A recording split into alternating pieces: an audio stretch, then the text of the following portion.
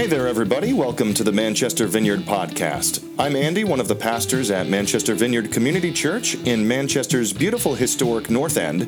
And this week on the podcast, we're starting a new series called Ready for Your War, Spiritual Battle in the Everyday. We're taking the next few weeks to set the table, so to speak, and define what the battle is about, who's involved, and where we fit in to God's kingdom purposes. So buckle up, we're going to potentially rattle some cages, upset some apple carts, and explore aspects of the unseen realm that you may never have been exposed to before. Thanks for listening, and when you're done, we'd love to hear from you. Take a moment to drop us a line at amen@manchestervineyard.com. Enjoy. So we are going to start our new series, our winter series this week called Ready for Your War and Spiritual Battle in the Everyday. That's what we're going to focus on. And I am going to rattle your cages today. All right? I'm going to need you to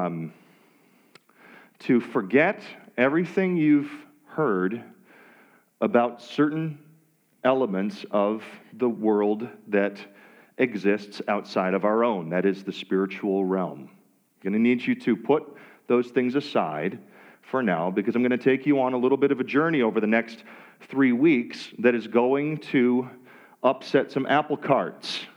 All right? I just know that it's going to. And at some points during these conversations and during these messages, you're probably going to tilt your head sideways like a dog that has heard a very high-pitched noise. And that's okay. I'm ready for that, all right? Well, what I want to do is I want to give you a solid foundation from which we can then move on and talk about things like spiritual warfare in your marriage, spiritual warfare in your job, spiritual warfare in your relationships, in your parenting, in transitions that you go through in your life, in so many of these common situations that everyone experiences.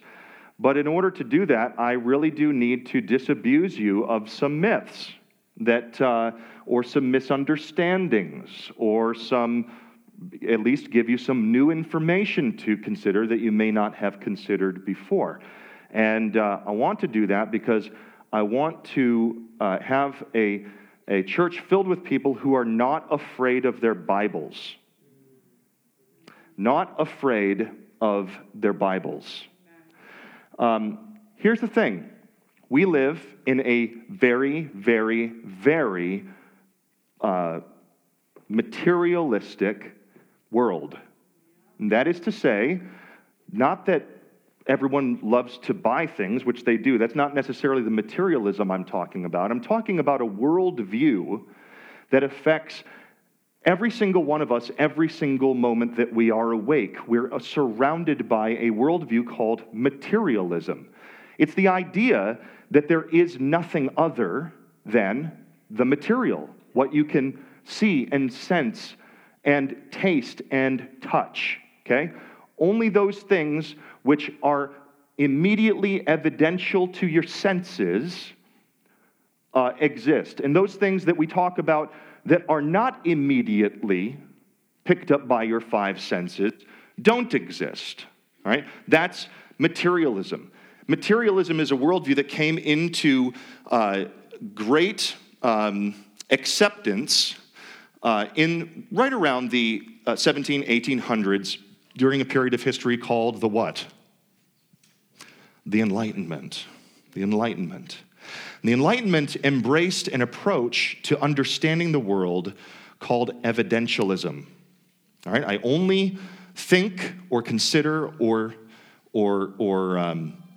accept those things that I have evidence for. Clear, inarguable evidence. This is a chair. I can sit in the chair because I've tried it so many times, right? Evidentially, the chair holds me up. And therefore, only those things that I can provide evidence for are useful, actual, and real. okay? And this is a problem for Western Christians because really we are struggling in our faith to hold on to a worldview that is not materialism. It's the opposite of materialism. It transcends materialism, and it includes a realm of existence that we often call the supernatural, or the supermaterial, or the transmaterial, right? Transcending the material. That's where that word comes from. And so we need to do some work that's going to properly orient us toward the supernatural worldview of the Bible. The book that you have in your hand, it's not a natural book. It did not come merely through natural circumstances. Amen? Everyone agrees with that? I hope that what we have, at least if you're a Christian here this morning, my hope is that you believe that the Bible was inspired.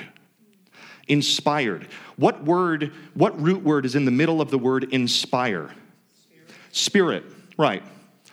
That the Bible originates with the Spirit, and it comes through natural means, okay? So when we talk about how the Bible is inspired, what we don't mean is that someone sat down one time and they all of a sudden lost leave of their senses. They took leave of their senses and started writing. And all of a sudden, the book of Jeremiah showed up. And they said, wow, where have I been for the last 5 hours? This is wonderful reading.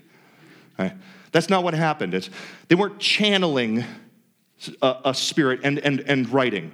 No, God actually utilized the time, the place, the experiences, the education or lack thereof of the people who wrote the scriptures, and he used all of that, and he knew exactly what they had been through, what they had experienced, and how they would write, the vocabulary that they would use, how they were influenced by outside worldviews other than God's own influence.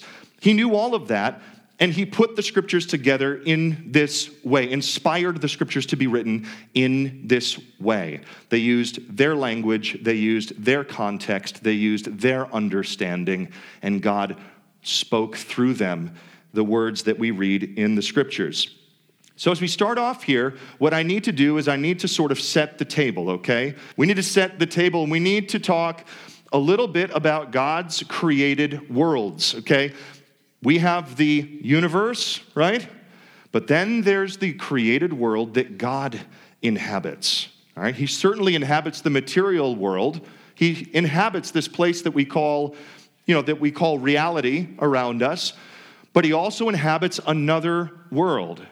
It is filled by him just as this world is, but it also contains other types of entities, personalities, creatures, okay, that were created by God to live in that world. Just as human beings were created to exist in the material world, these other beings were created to exist in a non-material world.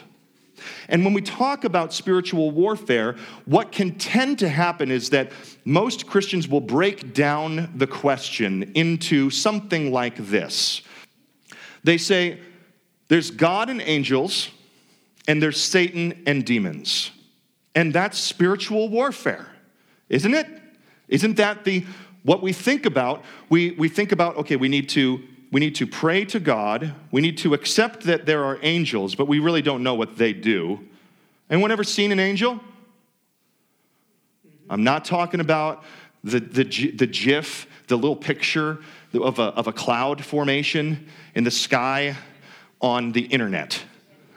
That's not what I'm talking about. We sort of look at angels and we go, I see them in the Bible, but I'm not quite sure I've ever met one. I'm not quite sure I've ever seen one. I'm not exactly sure how they're relevant to my life right now. Satan, I'm very aware of. Right? We talk about him, and he was on Saturday Night Live, and the church lady would say, Satan, right? Dana Carvey, remember that, right? And then we also know about demons. Demons show up very, very strongly in the Gospels, and so we're very familiar with them. We need to cast them out, right?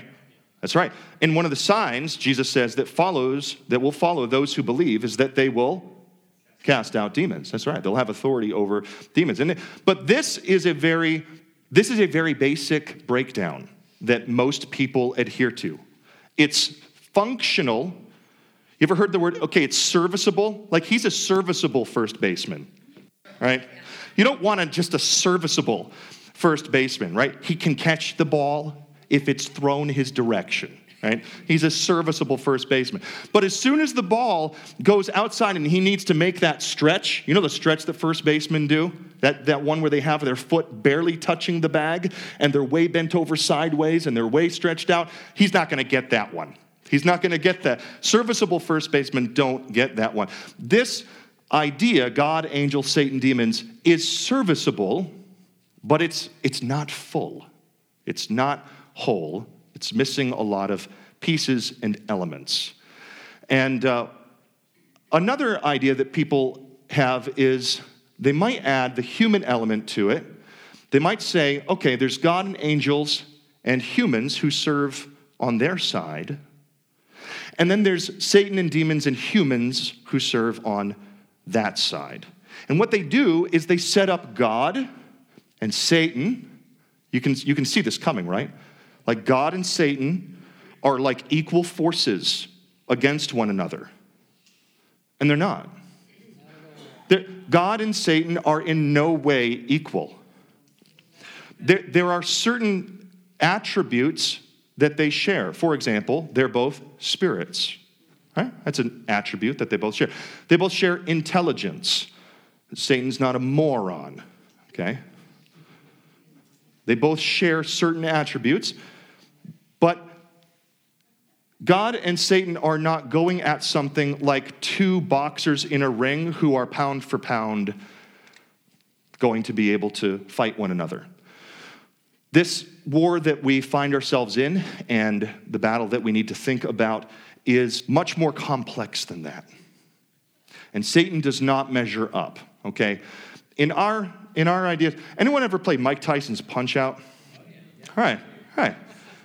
Anyone ever get to the end where you actually fight Mike Tyson in that video game? I know all you old guys, you're not going to really connect with this one, but you're this little guy, and Mike Tyson in the end is this big guy, right? And you can't beat him. He's too fast, he's too strong, one punch and you're out, okay? That's more accurate to what we have here between God and the entity that we call Satan, all right? And we have angels and we have demons, all right? So, and then they get sparred off against one another. We think that angels are the servants of God, which they are, and demons are the servants of Satan, which, they are, and that they sort of go at it. That's their level. And then we humans are going at it as well, and this is sort of how we're stacked up against one another. But this is really how it is. Satan has like little rockets that he sends up and attacks, and then this is how God responds. That's how this works. That's what is going on here. And I hesitated to use the missile imagery because of what's been going on geopolitically in the last week and a half or so. But there you have it. It was the best I could come up with. All right. But the problem with this is that this is still basic. It's very simplistic. Okay? Spiritual warfare and the battle that you go through every day with your spouse and with your kids and with your job and with your money and with all of it is much more complex than that. I will tell you this. This is anecdotal, so you can choose to trust me on this or just say that, well, that's been your experience. My experience is different. This has been my experience. My experience has been that about 95 to 98% of the time, when someone says, I'm being attacked by the enemy, what they really mean to say is, I've made some really poor decisions and now I'm reaping the consequences of those things. That's generally what they mean. Now, they want to offload the responsibility for their decisions because they want to blame the enemy and they want to blame shift, which humans are so good at, right? What did Adam do in the garden? The woman thou gavest me, she gave me the fruit, and Well, and she forced it down my throat. There was a gun involved. I had to do it. But they want to blame shift. They want to say, the enemy, I'm being attacked by the enemy. And what they really mean is, I've made some poor decisions. I wish someone else would bail me out. In fact, I wish God would bail me out just miraculously by snapping his finger so that I don't have to actually learn anything in this process. And yet I can be freed from the results of my decisions. All right? Very, very small percentage of the time, like I said, maybe somewhere between 2 and 5% of the time, it's a legitimate attack. All right? And the way to distinguish between what's a real attack and what's just you making crap up, okay, is this. Am I following in the steps of righteousness? All right? Honestly? Am I mocking God? It says, the scriptures are very clear. Don't be fooled. God will not be mocked. Whatever a man sows, that's what he'll reap. So take a good look at what you're reaping. I've got relational discord. I've got financial discord, right? I've got emotional discord in my life. Take a look at what you're reaping, and God says what you're reaping is evidence of what you're sowing, all right? That little diatribe came with the price of admission. You're welcome.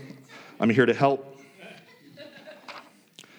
But what I want to do is, as we start this series, I want to give you the whole counsel of God. The whole counsel of God.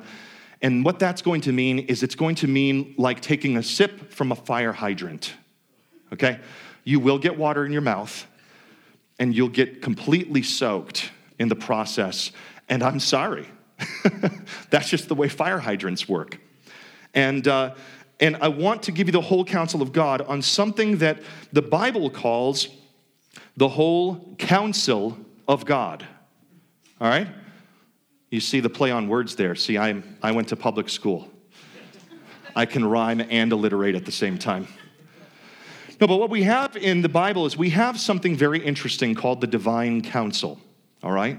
This is something that gets wholly overlooked in most Christian life and Bible study in general. It just gets overlooked because we're in a different period of time and history surrounded by a different worldview than the ancient Israelites were. This idea of the divine counsel appears all over the Old Testament. It's almost ubiquitous, in fact, in how it appears all over the Old Testament. What I want to do today is, in setting the table and setting the foundation, is I want to give you an understanding of what this actually is. It's going to introduce you to the idea that there's something more than God and angels and Satan and demons in the spiritual realm that is going to help us as we move forward to understand more fully how God is doing things and why things are happening to us and around us as we try to live our Christian lives righteously and faithfully before God, and to do that with utmost faithfulness to Him. If you have your Bible this morning, what I want to do is start there in Psalm 82. Don't worry, I've only got a few slides left. Psalm 82. Psalm 82, verse 1. And I want to show you something here. God has taken his place, is what it says in Psalm 82, verse 1. God has taken his place in the divine council. In the midst of the gods, he holds judgment. How long will you judge unjustly, he says to them, and show partiality to the wicked? Give justice to the weak and the fatherless. Maintain the right of the afflicted and the destitute. Rescue the weak and the needy. Deliver them from the hand of the wicked. And the psalmist narrates at this point, they have neither knowledge nor understanding. They walk about in darkness. All the foundations of the earth are shaken. And God continues, I said, you are gods, sons of the Most High, all of you. Nevertheless, like men you shall die, and fall like any prince. And the psalmist then shouts to God, arise, O God, judge the earth, for you shall inherit the nations. You need to first understand that the reason for the spiritual war that you are in is because God is trying to draw the nations back to himself. God is interested in having the entire world filled with the knowledge of him. That's what he's trying to do. It's not about you. It's not about you. All right? We have a Father who cares, and that's really good. Amen? I'm really glad I can turn to my Father in heaven in times of great need and distress, and even times of small need. He cares. But it's not about me. It's not about me. God has a much bigger thing that he is trying to do and trying to accomplish, and in the end will accomplish, that he has invited us into to participate in. And I'll wait to bookend that statement at the end of the sermon today. But if we go back to Psalm 82, verse 1, what we see is that God takes his place in the divine council. Those two words, divine council, that has been argued about and debated by scholars throughout the centuries. And what it means is divine counsel. Who has a different translation in their Bible, right? What do you have, Dylan? Great Assembly. The Great Assembly. What do you have? Congregation of the Mighty. Congregation of the Mighty. All right. The problem, that's King James? Oh, yeah. The problem of, and that's NAS. NIV. All right. So the problem with not translating this as divine counsel is it obscures the true meaning of this text. This is what I mean about not afraid of your Bibles. There are translation committees who put together the text of the different Bible translations, and they go with the very best that they think is useful for their translation. The problem is that many times they end up obscuring clear passages that shouldn't be obscured. You see, a great assembly could be anything. It could be a group of people, could be a group of kings, could be a group of anything, a great assembly. Right? An assembly of the mighty. Well, David had mighty men. Is that what he's talking about? I'm confused. What is this? The key here is actually found in the second part of Psalm 82, verse 1. It says that in the midst of the gods, he holds judgment. Now, one of the big mistakes that people have made throughout the years with this verse is that they go, well, God is actually, his divine counsel is actually just the Trinity. Right? Has anyone ever heard this explanation of a divine counsel at all? So some people say, well, this is actually just the Trinity. He's sitting amongst the Trinity, and he's talking to the Trinity at this point. The problem with that is that Psalm 82 is a psalm of judgment against corruption. And I don't know about you, but I'm not comfortable thinking about the Spirit and the Son of God, the divine, unique, one and only Son of God, Jesus Christ, being judged for corruption. I'm not comfortable with that. You might be, but I think it's heretical. Just throw that out there. God is sitting in the midst of beings in this passage that have a specific function in the spiritual realm. All right? The word here used for gods and God is the same word, Elohim. Right? Elohim. Everyone's familiar if you've seen Hebrew, if you've been around the church at all and been around the Old Testament at all, you know that Elohim is a word for what? God. God is called Elohim tons of time throughout the Old Testament. The issue that we run into and why people get confused and get all weirded out and get all twisted up around the wording is that Elohim is not only used for God. Elohim is used in other capacities as well. We look at verse 6. And he says, I said, you are gods, sons of the Most High, all of you. I thought there was only one son of the Most High. I thought there was only one God and one son of the Most High. Oh boy, Andy, you're teaching polytheism now. Hold on. What God does is he has assigned certain functionality to certain members of the spiritual realm. And in fact, in other places in the scriptures, like Job 38, God questions Job. He says, were you there when I laid the foundations of the earth, when the stars sang, and when all of the sons of God shouted for joy? Were you there? He can't be talking about human beings. I mean, logic, do the math. He can't be talking about human beings as sons of God there, because why? They ain't no humans yet. He didn't lay the foundations of the earth. It's not even day one, people. He's just, the stars are there, and the sons of God, this group of divine beings, and I use the word divine loosely, it's a generic term, they are there shouting for joy. They're so excited about what God is doing.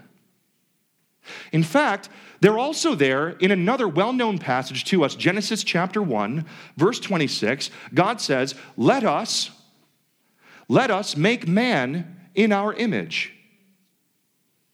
This is the second part of the creation narrative that the Bible gives us, where the sons of God appear.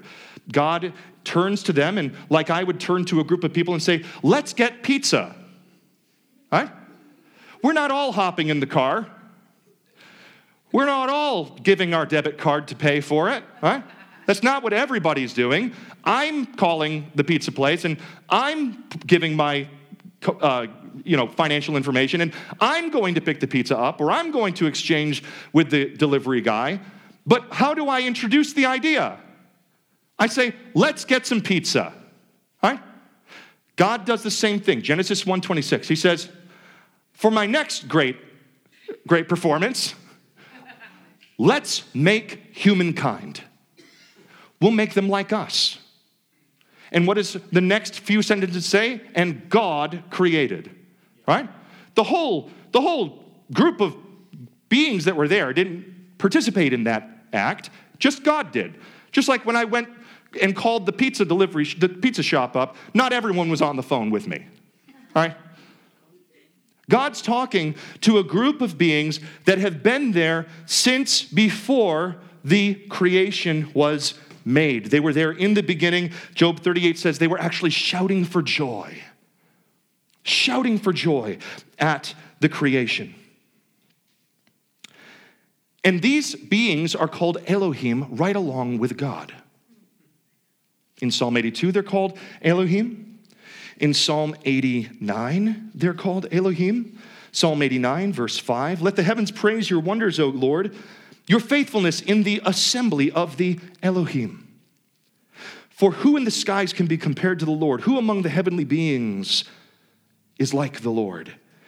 God greatly to be feared in the council of the holy ones, and awesome above all who are around him. There's some other beings involved here. In Psalm 8, verse 5, you have made man, talking about mankind, a little lower than the Elohim. He can't mean himself. God can't mean himself. We're not a little lower than God. God is infinitely above us. Amen? God is infinitely above all beings. I cannot make this clear enough because I don't want anyone thinking that what I just did was I equated something to God. There's nothing equal to God. There's no one equal to God. He is sovereign, high, king, ruler, benevolent despot over all things, real and possible. That's who God is. But what he does is he chooses. He chooses to do certain things in certain ways. And what we find out is in the Old Testament, the usage of the word Elohim really simply means a member of the spirit realm, a being that exists in the spiritual plane. That's what it actually means. And it's not because it's not because of what the word technically means if you were to give it a dictionary definition. It's because of how it is used. So, if I say to you, hey, that's really cool. All right? Do I literally think the temperature is low on it? I might, depending on what I'm talking about. What if I'm talking about a popsicle? That's really cool. Am I talking about the flavor or the temperature? Could be either one. All right? The meaning of the word is determined by the context in which it is found. Okay? That is what determines the meaning of this word. And it denotes, in this case, Elohim denotes not specific attributes, right? We think of God. What do we think of? All powerful, all present, right? Mighty, omnibenevolent, right? The ancient of days, right? It's that guy. It's that guy. It's the guy that when Jesus says, hey, don't fear someone who can kill the body, but after killing the body can really do no more to you. Jesus says, fear him who after killing the body can actually do what? Can assign you to hell. Fear that guy. And there's only one of them. What this means is that all spiritual beings are Elohim. God is Elohim. But not all Elohim are God. God is high. God is above. God is incomparable, right? We just read, there is none like him, right? There is none like our God. Amen. All right. In the Old Testament, what we find is that Elohim is actually used in a number of different ways. It's used to describe Yahweh, the God of the Bible, thousands of times in the Old Testament. Thousands of times. Then it's used to describe the members of Yahweh's council, this group of beings that I've been focusing on now for the last 15 minutes, 20 minutes. It's also used to describe demons, which in the Old Testament, the word is not daimonion as it is in the New Testament. It's a different word, has a different meaning, specific meaning, but it's used to describe demons. Why? Because they occupy that spiritual plane. It's actually used in reference to the deceased Samuel. Everyone remember this story? Saul, he's like, expel all the witches except this one. I'll show a blind eye to this one. I'll keep this one in my back pocket for when I need her. Right, you go see the witch of Endor. You thought Endor was a Star Wars word, right? You were wrong. He goes to see the witch of Endor, and he says, what I need you to do is I need you to contact Samuel. And she's never seen Samuel. She's never met Samuel. She doesn't really know who Samuel is other than by reputation. But what happens? Samuel shows up when she contacts him. And this is weird for her because when she normally tries to contact the dead, what happens? Nothing. She talks to maybe an evil spirit, but it's certainly not the spirit of the dead person. But in this case, God releases Samuel from his rest to come back and talk to Saul and this witch. And it refers to Samuel as an Elohim. An Elohim. Now Samuel, I don't know, he's not God, right? I'm just making sure. I'm just trying to make sure that we're all clear. Samuel is not God, and yet he's called an Elohim, and the angels themselves, or the angel of the Lord, the angel of Yahweh, is actually called an Elohim as well. In 1 Kings 22, we get a glimpse into how this council actually works. This is sort of funny. You might remember this story, 1 Kings 22. Let's see if I can find it. 1 Kings chapter 22, starting in verse 13. The setup here is that a certain city has been overtaken by Syria, and the evil king of Israel, King Ahab, wants to go take it back. So Jehoshaphat, who's the king of southern Israel at the time, the king of the southern kingdom of Israel, he goes up and he visits Ahab, and he's like, are you sure we should do this? Attack Ramoth Gilead? Do you really think that we should do this? Maybe we should consult some prophets. And Ahab calls all of his prophets, and they all say, go Ahab, you'll have a wonderful time. You'll get Ramoth Gilead back. It'll be awesome. Victory is yours. And Jehoshaphat's uncomfortable with this, and he says, don't you have a prophet of Yahweh around? These other prophets, I'm not feeling it.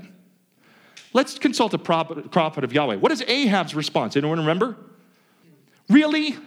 Do we really have to do that? I've got one around, but he always tells me what I don't want to hear. Do we have to listen to him?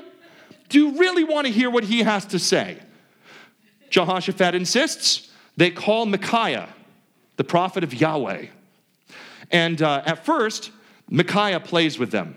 Oh, yes, Ahab, go Ahab. Since you're not going to accept what I ever have to say to you anyway, I might as well play along with this charade. That's his attitude. Then Ahab goes, no, no, no, no, no. No, I know better than that. You're just telling me what I want to hear, aren't you? I implore you to tell me what Yahweh is saying. So Micaiah says this. He says, I saw all Israel scattered on the mountains as sheep that have no shepherd, and the Lord said, these have no master. Let each return to his home in peace. That's not a good way to start the word, scattering, right? And the king of Israel said to Jehoshaphat, didn't I tell you he wouldn't prophesy good concerning me? Didn't I tell you? I told you.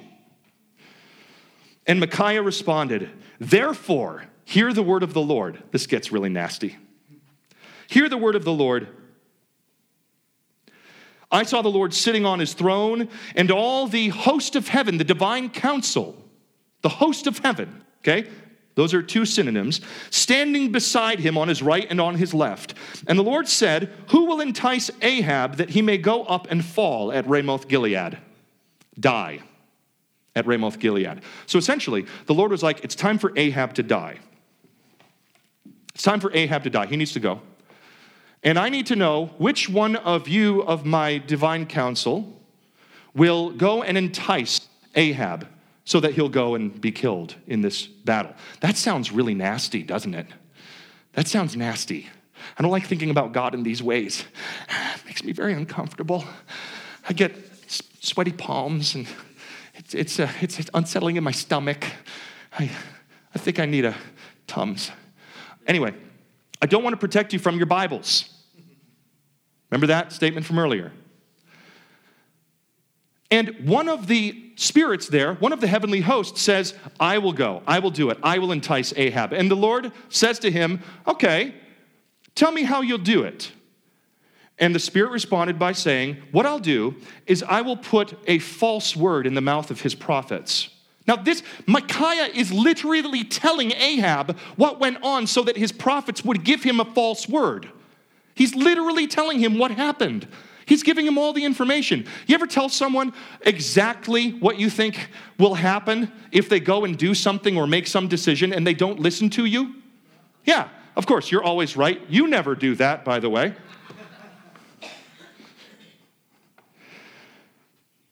And a spirit came forward and stood before the Lord, saying, I will entice him. And the Lord said, by what means? How will you do it? And this spirit said, I will go out, and I will be a lying spirit in the mouth of all his prophets. Wait, this is part of the divine council. This guy's part of God's heavenly host, and he's saying that he's going to go and be a liar. This is really, what this should do is it should really stretch your concept of what God is willing to do for the execution of his purposes in the earth. That's what it should at least do. You should be very uncomfortable with this. I know I am. I will go out and I will be a lying spirit, a false spirit in the mouth of his prophets. And God said, you are to entice him, and you shall succeed. Go out and do so. Now, if God didn't agree with this, what would he have said? Okay, go sit down for a minute. We'll call on you next time. All right? Maybe raise your hand before, so I know that before, maybe raise your hand. No, God invites his divine counsel into the decision-making process. Isn't that interesting? He invites his divine counsel, his heavenly host, these spirit beings that surround the throne of God, into this decision-making process concerning one king, concerning one battle, concerning one thing that he wants to have done. It doesn't seem all that big in the grand scheme of things, does it? And yet he invites his counsel in. Who will go entice Ahab? I will. Okay, little spirit being. How will you do it? Here's what I think I should do this. Sounds good. Go. All right. This is what happens in this case. And when people get to this stage, they generally ask something like, awesome, thank you. You're the best. They will generally ask a question like, why? Why? And what I generally want to respond with is well, why has he invited you in? Well, this is what God does. He brings together disparate and imperfect creatures that he knows are completely capable of messing the whole thing up. And he invites them in to participate with him in his great story and in his great plan. God, in this case, used divine counsel to execute his will. I want to quickly go over to Daniel chapter 4. Daniel chapter 4. Daniel chapter 4. Daniel is explaining something to Nebuchadnezzar. Nebuchadnezzar has a dream. And Daniel eventually, he interprets the second dream. But part of Nebuchadnezzar's dream goes like this. I saw in the visions of my head as I lay in bed, and behold, a watcher, a holy one, came down from heaven. He proclaimed aloud and said thus, chop down the tree and lop off its branches, strip off its leaves and scatter its fruit. Let the beast flee from under it and the birds from its branches, but leave the stump of its roots in the earth, bound with a band of iron and bronze amid the tender grass of the field. Let him be wet with the dew of heaven. Let his portion be with the beasts in the grass of the earth. Everyone knows that Nebuchadnezzar went crazy, right? Acted like an animal and ate grass. Let his mind be changed from a man's, and let his beast's mind be given to him. And let 7 periods of time pass over him. This sentence, this is verse 17. This sentence is by the decree of the watchers, which is another name for the divine council. The decision by the word of the holy ones. We've seen that phrase appear in the Psalms. To the end that the living, all people, may know that the Most High rules the kingdom of men and gives it to whom he wills and sets over it the lowliest of men. God invites other beings into the decision-making process because it actually elevates his sovereignty. It doesn't discredit it. It doesn't tear it down. You are invited in to God's execution of his will and purposes in the earth. If you are a Christian, that is what he has called you to do. He's called you to enter in with him to execute his plan for the earth. That's your primary job. You are, remember what we talked in Ephesians a few months ago? What did Ephesians call all Christians? Saints, holy ones. Same word. Paul, do you think he's telegraphing back to these psalm statements about this divine counsel? He's telegraphing back. He's saying, you are holy ones now. You've been invited into the great family, into the great council, into this great dynasty that God is putting together. That's who you are. Who else does the Bible call the sons of God? All y'all. B'nai Elohim. Everyone in this room. Now, John 3:16, right? God so loved the world that he gave his what? Only begotten son. Right. So there's only one son of God. I thought there was only one son of God. That's an unfortunate translation mishap. The word monogenes, only begotten, doesn't mean only begotten. It means one and only. Unique. It means unique. So there are many sons of God, just like there are many Elohim. But there's only one God. There's many sons of God, but there's one unique son of God. And we are being made into his what? His likeness. That's who you are. If you're a Christian this morning, as Jesse said earlier, you don't walk in shame and condemnation. Do you understand that? Do you know why? Because you have been invited into a great dynastic family. That's your identity now. Father God, Yahweh, has seen fit to impress the image of his son, his unique son, onto your image. And he is in the process of remaking you, making you over. Everyone remember that show? Makeover, right? He's in the process of making you over. He's in the process of taking you from being on the side of his enemy, being a helper of evil in the earth, which you are if you're not in Christ. You are an enemy of God. And simply by faith, simply by activating trust in what Jesus Christ has done, you switch sides, and now you're on a journey, victory with him in the earth, spreading his glory and spreading his goodness and spreading his love and his grace, just like it was spread to you. That's what's happening in your life right now. Do you think the enemy doesn't want that to happen?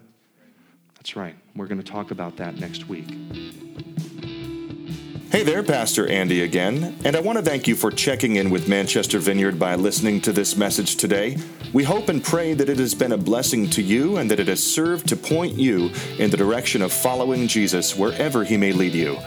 As always, if you would like to reach out to us, feel free to drop us a line at contact@manchestervineyard.com. And if you'd like to tell us about what you believe God is doing in your life, email us at amen@manchestervineyard.com. We hope to see you on an upcoming Sunday to give us an opportunity to serve you and your family. God bless you.